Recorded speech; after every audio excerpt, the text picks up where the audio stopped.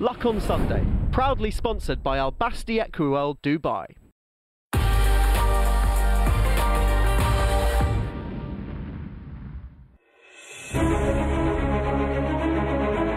There's a great confident ride by Davy Russell on presenting Percy.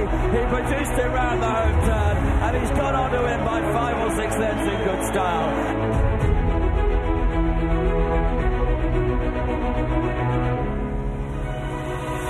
It's Lord Windermere who now takes the lead, racing up towards the line. Lord Windermere ahead in front, and Lord Windermere has won the Golden Gold Cup.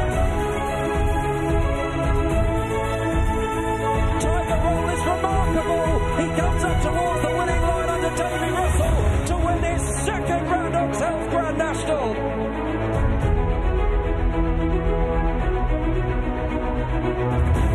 Irish Point is strong to the line for Gordon Elliott in the Rockcore Silks. Irish Point goes on to win the Mersey Novice Hurdle under hands of Davy Russell. What an extraordinary roller coaster it's been for the last couple of weeks, couple of months, Davy Russell. How are you feeling this morning? Oh, great.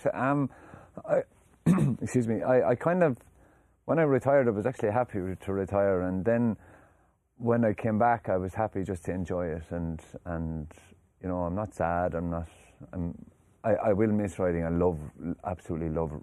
I loved being a jockey. It's everything I ever dreamed about being, was just to be able to wear a set of silks and perform on the race course, and it's when I was always happiest.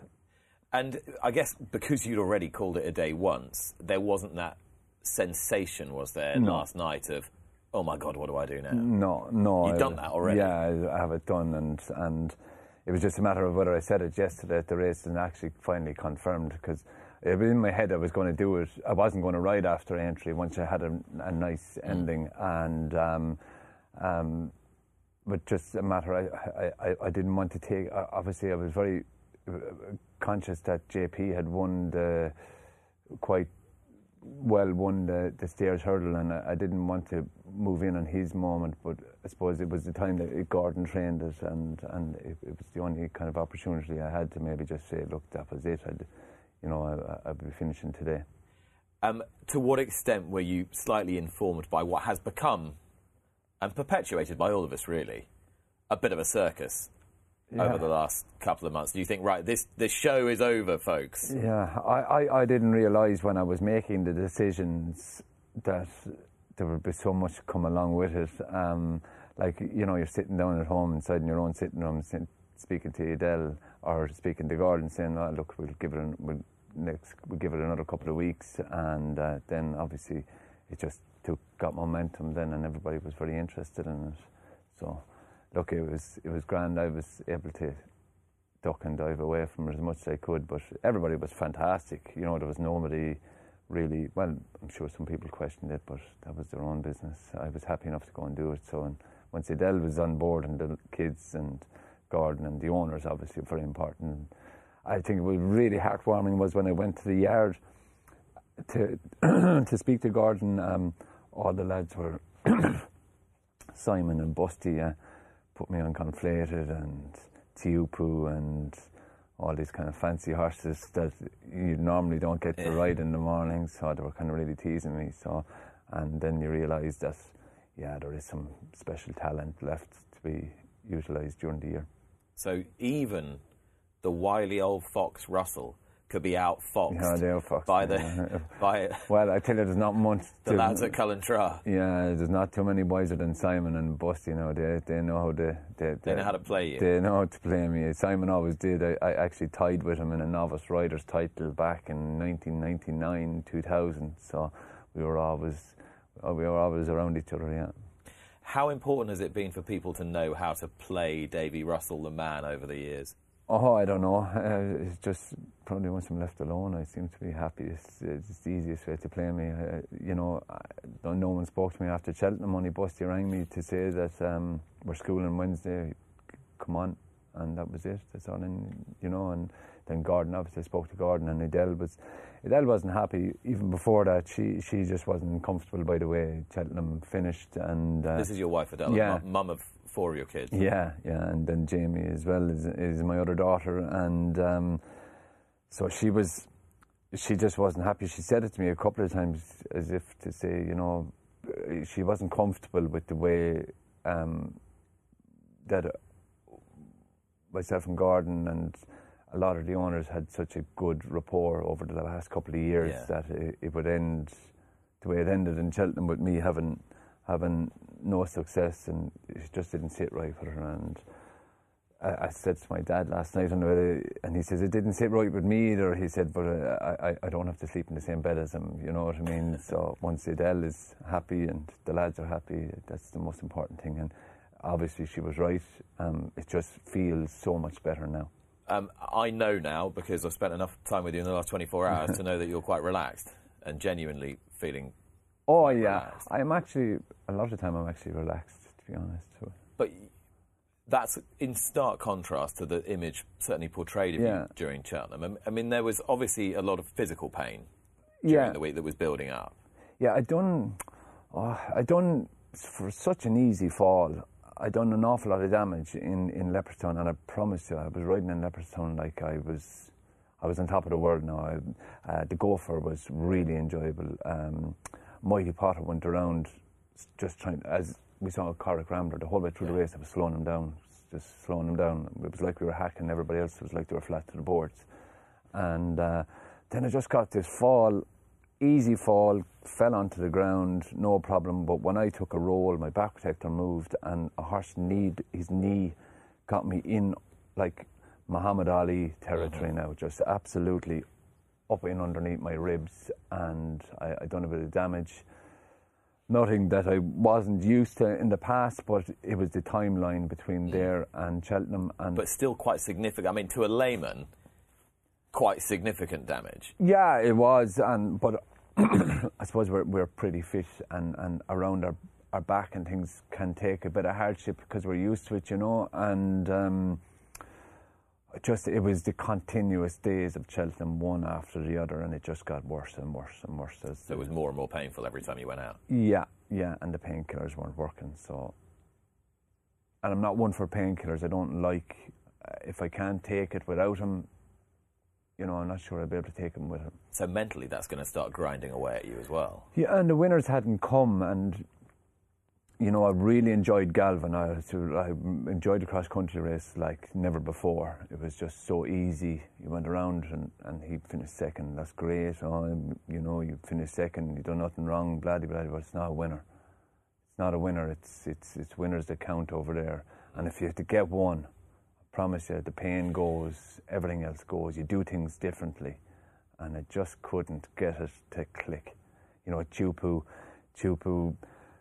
a little bit too far out of my ground, but at the same time I was happy I was getting there, and then when it was time to get there I just couldn't get him. I just couldn't lift him up sides, and you know, Piper, again, everything in the race just easy, down to last, absolutely winged the last and just give a little nod, and I couldn't regather myself to absolutely galvanise him up the hill, and just done a short head.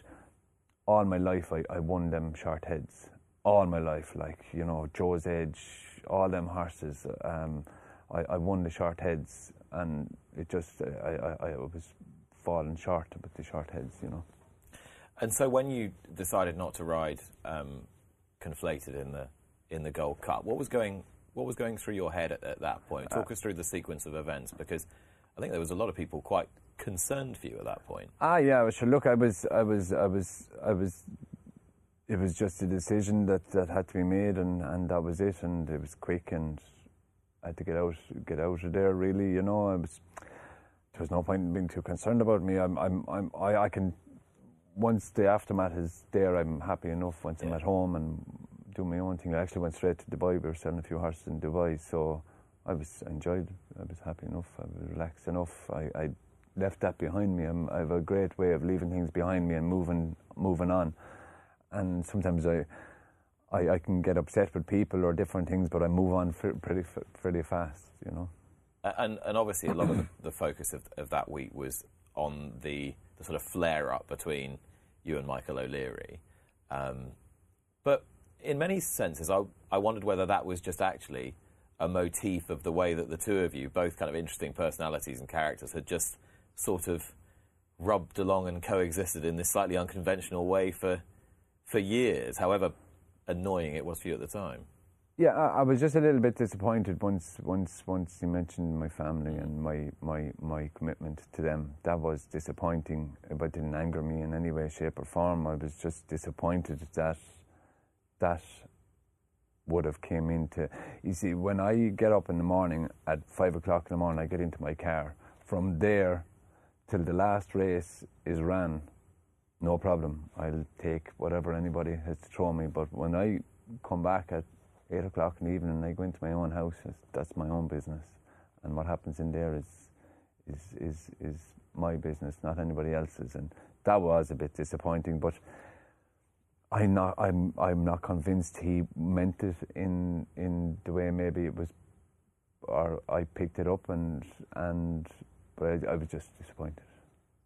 And so, to what end did that get into your head and affect what you were doing in the saddle?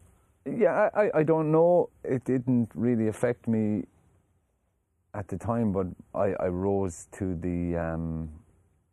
I rose to it, and I never rose to it in the past, but I rose to it there, and that was it. That was it. It never affected me in the past, but I just felt that it was a big decision to come back, and I asked Lily and Finn, who are old enough, obviously Liam and Tess aren't, but they come with me every day, and Jamie, obviously, I said it to Jamie that, you know, that I'm coming back. And Jamie's your eldest daughter. Yeah, and they were all happy, you know, and obviously Adele was happy and for me to do it. So once they were happy for me to do it, I was happy to do it, you know what I mean? But I did ask them, you know, are you happy enough to come on another little bit of a journey, you know? It's interesting you talk about keeping your counsel, which you've done quite often to quite good effect, and that really was one of the reasons why you ended up riding a whole raft more Grade 1 winners for Jigginstown after you'd famously lost the job, because you basically kept your mouth shut and didn't say too much. Now you've retired. When O'Leary took you for the infamous cup of tea to basically tell you and he were done for the time being, what did he actually say? Literally, I promise you, that was it. He was, as it was said at the time, I had rode a winner for him in Punchestown that day, and he just said, you know, it's time to move on. It was New Year's Eve, and I was just went into my shell a little bit. I left a couple of F's and B's out of me, but not to him or about him or anything like that, just to myself. And that was it. I tell him, the first thing in my mind at the time was, when he said it to me, was I needed to ring Jim Cullerty fairly quick, because he was looking for a commitment for Lord Windermere, and I hadn't given it to him. So my mind turned from what rides I had to what rides I needed to get, fairly sharpish. So I rang a number of people, and Jim was one of the first people I rang, and a good friend of mine, Peter Vaughan, and my dad, and different people. And I was lucky, I was riding for Robert Tyner the next day, and I may have rode a double, and I think that was kind of the beauty of it. The next day I rode 2 winners, and I went on to win a Gold Cup that year. But the supply of horses had slowed down dramatically, from kind of riding 100 plus winners to riding 20 to 30, you know. And I broke my arm as well quite dramatically in the parade ring in Mallow one day, and so it was extremely sore, and I thought it was quite gruesome break, and my first question to the doctor was, you know, have I a chance of riding a horse again? He says, oh yeah. He says, I repaired bomb victims in the north. I said, you're going to be perfectly fine. I said, so that put me at ease. Then I actually thought it might end my career. I was about 37 or 8, and you know, if it did end it, I was ready to go even at that stage, because the supply of horses had stopped. But how lucky I was then that the surgeons were able to put me back together and go again. And then the wheel turned, and you end up, as I said, riding a bunch more Grade 1 winners for those guys, and including Tiger Roll in the Grand National. It happened in the north. I always wanted to ride. The second string can often be an equal first string, if you know what I mean. So in the conditions race up the north during the summertime, Jigginstown had 2 in it. I think the 2 of them were Gordons. And Brian was riding one, and I was riding the other, and Brian's didn't run. It's Brian Cooper. Yeah, and he was #1 jockey. His didn't run, and I stayed on my horse, whereas Norm in the past, the #1 would switch on to the next string, but I stayed on him, and he won. And then I won the Galway Plate for Henry on Balco de Flo, and it just kind of just kept dripping along. You know, there was no commitment there. They weren't, but to be fair, Gordon and Henry and the trainers kind of wanted me to ride the horses, and so that's the way it. Balco de Flo won the Ryanair the same year, and I'm sure there was a couple more in there as well. Yeah, and Gordon, I rode a lot of winners for Gordon that year, and I had gone back from riding 25 to 30 winners a year to riding, to being champion jockey. Sorry, I was champion jockey again. Yeah. It's funny how we've just forgotten about that small detail in all of that. Yeah. Amazing bounce back ability, amazing ability to recover from serious injury as well. It doesn't seem like yesterday we were talking about whether you would make it back from your broken neck. And I remember distinctly doing this show and you appearing on Zoom, and you were talking about getting back, you know, within weeks or within days or something. And you're sitting there and you can't move really. Yeah. You're kind of moving just from the upper half of your body. And I thought, this guy's crackers. There's no way he's going to get back on a horse. What were you thinking at that time? What were you really thinking? Oh, I was riding. Yeah. I wanted to ride, and the only thing I regret now that I'm retired is that I didn't get to ride another winner for Charles. That was my last ride for Charles. Charles Burns? Yeah, and we had so many good years. And Solwit was the horse that really cemented you, wasn't it? So many horses and so many days. Like we had the day in Roscommon was absolutely fabulous, you know. So, and I just would have loved to have, I really would have loved to ridden another winner for Charles, but it wasn't to be. But I broke my neck, and again the surgeons, I have to, you know, they were just unbelievable. Reassured me, your neck is stronger now than it actually was before you came in. But it was all muscle that I couldn't move. It was my whole neck had locked. So then the next step was to find a physio that was go to above and beyond, and I mean, did he go above and beyond? Like he bought equipment for me to use. He just went, and it was every day, you know, twice a week, moving, kept going, and getting to there and getting to there and getting to back there. They were all successes, and I would never, when I came back, I was never fitter or better than I was after coming back from breaking my neck. I'd done so much work. I had so much core strength. Without riding a horse, I literally rode 5 horses before I came back. I apologise. I'd ridden a bit to come back for Cheltenham, and that wasn't going to work. I couldn't extend my head back up properly. The axle in my neck wasn't working properly, so I couldn't see the full thing. And Jennifer Pugh was adamant that I wasn't there yet. We had gone through tests to decide whether I was there yet, and she decided I wasn't there yet, and correctly, obviously, and I was agreeing with her. You know, we were all going along, and then it was just took more work and more time, That was disappointing. It was hard to take that I couldn't go to Cheltenham, but I knew I wasn't ready, and Jennifer knew I wasn't ready. So the doctors had been so good all along that I was, whatever decision they were making, I was going with it. And then all of a sudden, I don't know why I was just up riding out, and we schooled kind of about 5 or 8 horses that morning, and every one of them just went bang, bang, bang, bang, bang. And I came in, and I said, declare me there for Downpatrick at Friday, I think it was, or something. And just went from there. Yeah, I actually don't know how I had my license. If I had it, maybe I had to go and renew my license, maybe, or something in between the time of declaration and making up my mind. Because if they had said, you don't have a license, you can't ride, then it would drip on and drip on and drip on, and maybe that feeling might be gone, you know. Cheltenham had become such an important part of your life because you had this ridiculous record where you were riding winners there. Yeah. Even if you hadn't ridden the most winners, a Russell winner or two was just part of the festival.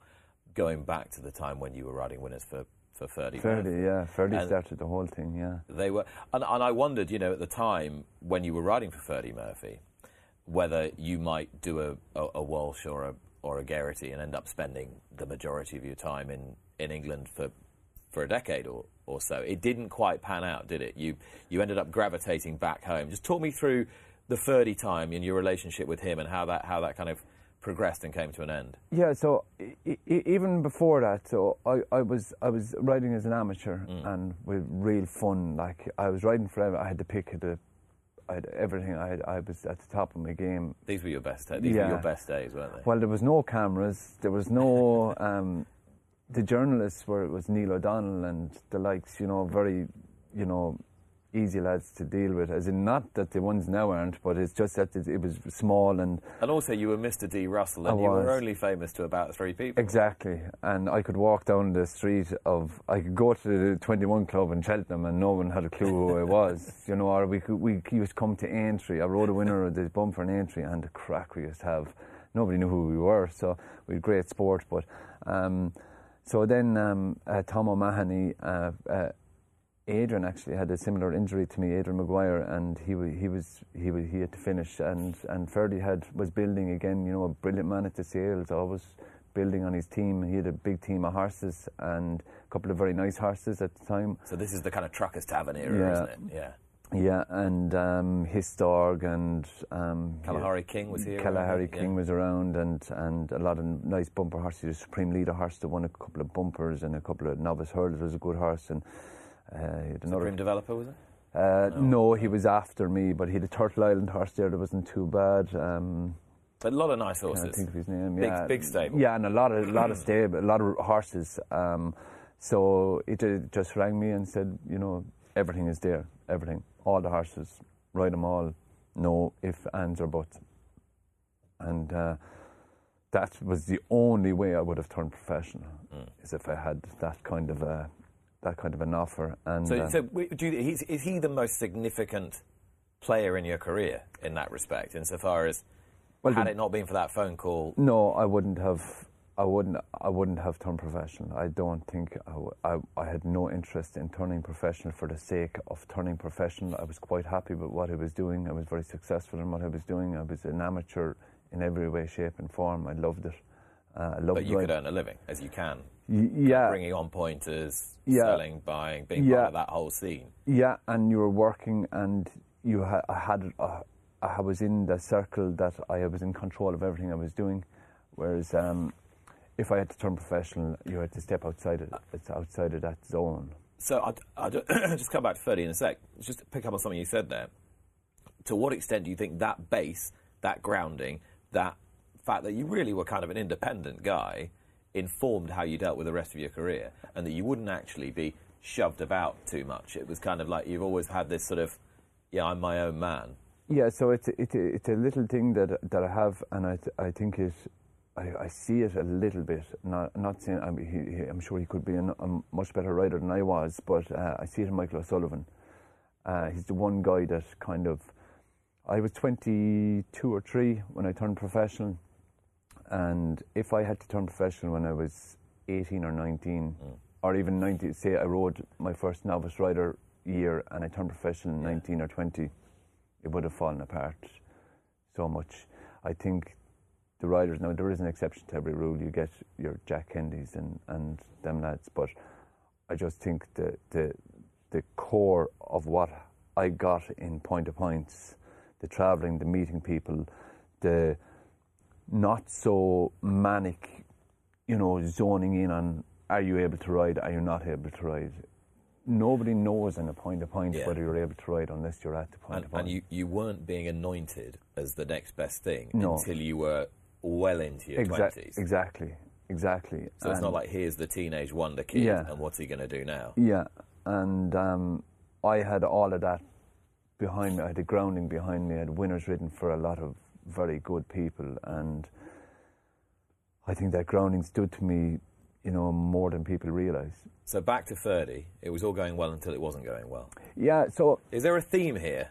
Yeah, I was so happy with the excitement of everything becoming a jockey, and I was living with Ferdy's son Paul, and I think if it wasn't for Paul, I may not have lasted a month. I was so happy in Ireland. I was so comfortable, and what really got me in England was I didn't actually know where I was going. As in, I didn't know if I was going south, north, south, east, or west. I didn't know the roads. I didn't know anything. But it was only for Paul. Paul was the main reason that I stayed for so long. He's a brilliant guy, and then obviously Ferdy was brilliant. He gave me 100%. His owners were brilliant. There was no problem there. But I had this tendency to drift back home, and there was no racing in England on a Sunday. So when I finished on a Saturday evening in England, my next stop was the airport to come home and ride in Ireland on the Sunday. And then there was a couple of times I got injured, and Ferdy wasn't overly happy with me going. He wanted me to stay, but he didn't want me to go to Ireland. And I don't know, it was just pure luck. Ireland was starting to build good horses, and the guys that had ridden Point of Points for were starting to become trainers, proper trainers, and had proper good horses like Robert Tyner and Liam Burke, Pat Doyle. They were all building a team of horses. So I had nearly as many horses, and Charles as well, you see. So Ferdy had 100 horses, and I nearly had 100 horses in Ireland to ride as well. So then he just said, look, come here, I don't want you to go. I said, I need to go home. He said, well, if you go home, there's no point in coming back. And kind of literally ended up like that. I just didn't go back. After the weekend, I stayed with Paul Carberry for a couple of weeks. So that was that kind of sealed my decision. Was good to come home because we had great crack, and Paul wasn't going to give out to me anyway. Do you know what I mean? So he just said, everything Paul done was always go with the flow, and kind of just went with the flow, and that was it. I'm not sure what's more impressive. You coming back from breaking your neck, you coming back just this week from Cheltenham to ride Grade 1 winners, you riding Cheltenham Festival winners after Ferdy Murphy had fired you, you riding Tiger Roll for 2 Grand Nationals after Jigginstown had fired you, or surviving 2 weeks with Paul Carberry. Yeah, so I had a lot more. We had some crack. Oh, jeez, we had great fun, yeah. So I mean, who was? Oh, Mick O'Brien. Could you give Paul Carberry a run for his money in the having fun stakes? No. It's different kind of fun with me. I can enjoy myself, but I never drank, so I could always go home. I could disappear from a party in a shot, like, do you know what I mean? But I could also stay there till be the last. The old Irish goodbye. Yeah. So and it's did more. Did anyone see Russell going home last night? No. Yeah, that's the problem. Then Mick O'Brien, a brilliant man. He was a great man, Mick. I loved. Not everybody's cup of tea, but he was my cup of tea. I loved him. He was a brilliant trainer, so I started riding out for him in Naas, and so I had that, and then I went to Edward O'Grady's. I rode for Edward O'Grady for a bit, and but still riding a lot of winners, and tipping away, kind of riding, kind of always going up in the numbers. Every year I was increasing on the numbers, and then I got to a stage that I was fighting out for a championship, with no stable behind me. but a lot of support, you know, from all different angles. And like I rode winners for guys that trained 1 horse to 10 horses to 2 horses, mares, homebreds. They'd ride them out after milking the cows in the morning, and that kind of, all them, and really good, well able to train now, you know. Yeah. Tim Doyle, I used to love riding for Tim Doyle. No, he's not. He's a professional trainer, but his horses would improve. I used to ride a horse, a Supreme Leader horse. I won in Punchestown for him, and I just dropped him out stone cold. Oh Jesus, I could be 20 lengths off the pace, and I knew this would have come alive, and I knew there'd be no pressure from Tim. Like, you know, he'd. You got a you know a reputation really for that's the way you liked to ride horses. You liked to just ease them into races and. Yeah, I actually also love making the running, would you believe? I love making the running once it's the right thing to do. The one place I actually didn't really like was in the ruck. Like yesterday in the bumper now, I was in the ruck. I wasn't able to get out of the ruck, so I had to make a decision. I wasn't going to go forward, so I went back. The horse didn't win, but he ran a nice race. I think if I stay where I was going to do more harm than good to the horse, you know, so he ran a nice race, and hopefully that'll stand to him in the future. You mentioned Carberry, obviously a sort of genius. I use that word advisedly. I know it's bandied around an awful lot, but I say it only because you could never really work out why he was brilliant, but he was. Yeah. Whereas you could more easily get a grip of why some of these other jockeys did what they did and were so good. Were you conscious when you're sharing a weighing room with Carberry, Ruby, Barry, Geraghty, McCoy and all the others, that this was a bit of a... We've talked about golden eras, but this was a bit of an elite group? Or did you never really feel it like that? No, it was AP, and I didn't feel...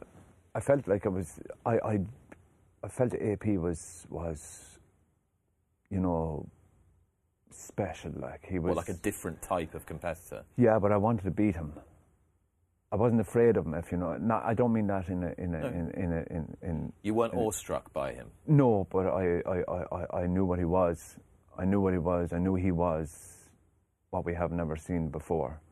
So my main objective was to, at some stage, beat him or go to his level, not his level, but, you know, compete with him. And then Ruby, the same, and Barry, the same, and Paul, the same. They were all ahead of me. You see, they were professional a long time. You know, they had a head start on me as professional, so I was amateur, and I had catching up to get to him. So I was very focused on joining that. Yeah, that's where I wanted to be. Someone said, there's small things that sit in your mind, and someone told me not to turn professional. You're a big fish in a small pond. If you turn professional, you're a small fish in a big pond. I didn't want to be a small fish in a big pond. I wanted to not prove them wrong, but I just didn't want someone's saying something to me to affect me negatively. If someone said something to me, I always wanted that to affect me positively, as in make me do more. So if someone said that you gave that a bad ride, I don't not want to ride that horse again. I want to ride the horse again to make sure I make up for it, or you know, I want it to be positive. I take criticism positively, or not even criticism, whatever someone's comment is. Mm-hmm. I try to make it positive and have an effect. I wanted to get to their level. They were the level, and I knew they were special. I knew they were different. I knew what they were doing was different. I was aware of all this going on, but I always seemed to kind of think I was chasing the rainbow. Like, you know, I never really realised that I had got there until even when I was champion jockey 1 year after the other, and then I was champion jockey for a third time.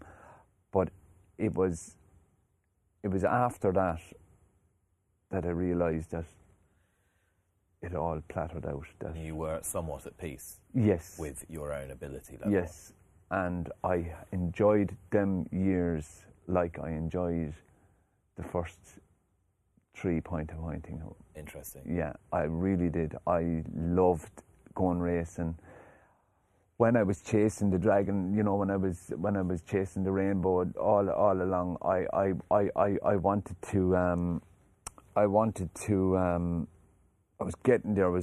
Couldn't reach the top rung of the ladder, and then when I realised that I had reached it, and I enjoyed it an awful lot more. You were definitely chasing the rainbow. Yeah. I'm worried if you're chasing no, the dragon. No, not the dragon. Yeah, I got that one wrong. Days we're behind you at this point. Your homing instinct comes through very strongly, though. Always through the early days, through the pointing, through the Ferdy, through the Gordon, through the O'Leary, through everything.